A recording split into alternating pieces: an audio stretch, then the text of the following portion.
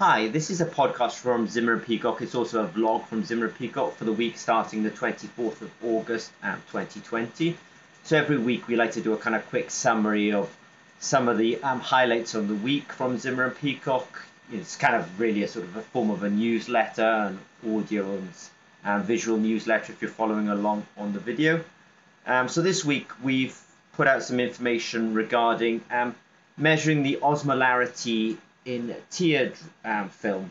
So some people unfortunately have a condition called dry eye. I imagine from the name of it, it feels like literally the eye is potentially dry. And one way of diagnosing this this problem is through the osmolarity in the tear film. So we put out some notes on that where we talked about sort of the osmolarity that you can expect for, let's say, normal eye, and the osmolarity that you can expect from severe eye, severe problems. And it's kind of quite interesting actually, because the osmolarity, we help define what osmolarity is, and we help define how to actually measure it. We also put a bit of a video out about it. But it's kind of interesting that just going from 300 osmolarity to 340, which is a kind of change of approximately 10%, does lead to from normal to severe. So it's quite a rapid change with just a small change in osmolarity. And at Zimmer and Peacock, because we make electrochemical sensors and we're very good at electrochemistry in general, and we've even done big webinars on techniques like impedance spectroscopy and conductance measurements, we've kind of tried to put that together a little bit on a page to help people navigate this and to demonstrate some of the technologies that we have in place to allow people to quickly sort of get products into that kind of arena. So something else that we talked about, as I say, was actually measuring conductivity with screen printed electrodes. So that's really linked to the whole osmolarity thing that but osmolarity in the eye. If you want osmolarity, you can calculate it by measuring conductivity. And if you want to measure conductivity, then screen printed electrodes are a good platform for doing that. And so we also put some notes down around screen printed electrodes, how they can be used to measure conductivity. And as I say, there's also a note up on the website now about osmolarity as well. It's worth saying that we're also going to be talking at Sensors in Medicine 2020. So unfortunately, we are still in this COVID-19 situation, and Sensors in Medicine is having an online conference, and so Zimmer and Peacock will be talking at that, and we'll be talking in the wearables section.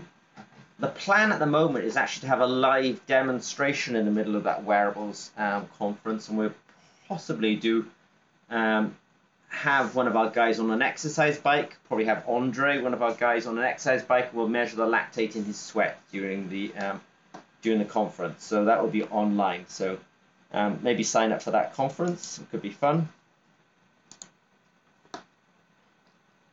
We're also, at Zimmer and Peacock, I'm really promoting the idea now of using machine learning in biosensor development. Now at Zimmer and Peacock, we are very well known for making biosensors, but we're really getting into machine learning as well. I think it really makes a big difference when you're developing a biosensor to bring in machine learning strategies and tactics.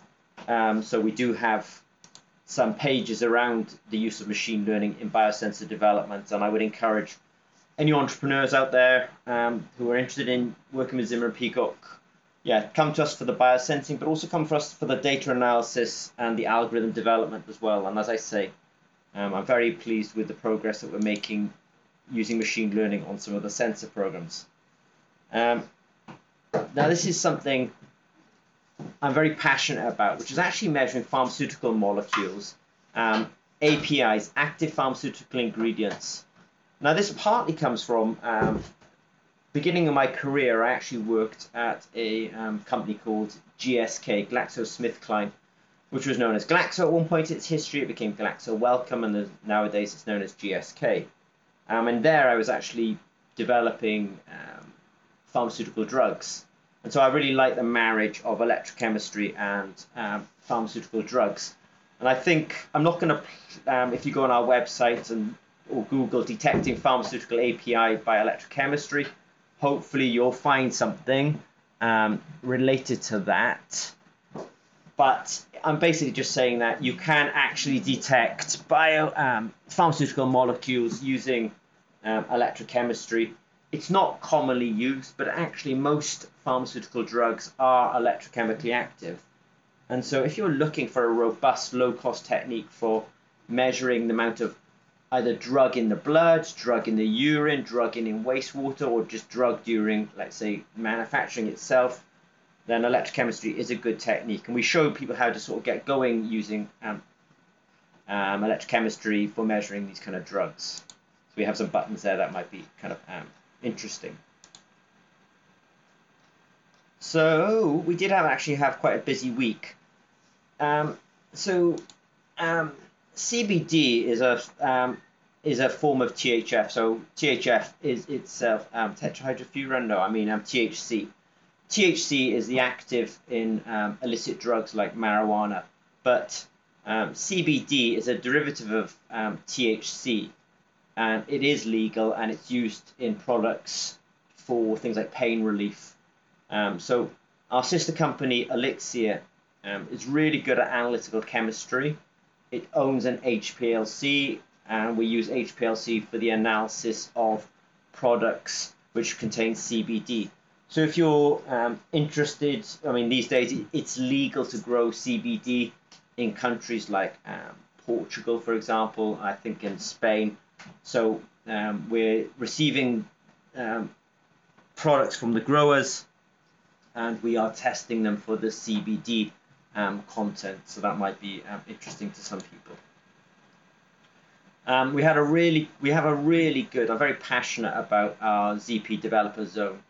And this week we spoke about halal sensors, and I really like it because we're strong in the UK, and we're strong in the USA, and we're strong in Europe, and we're strong in Southeast Asia, and we're particularly strong in Indonesia. So it was nice to see that actually Indonesia is one of the leaders in R&D development of halal sensors. So we did a webinar about that this week, and so if you sort of Google ZP and halal sensors, then there'll be a link to that. We do reference the development that's going on in Indonesia around that technology.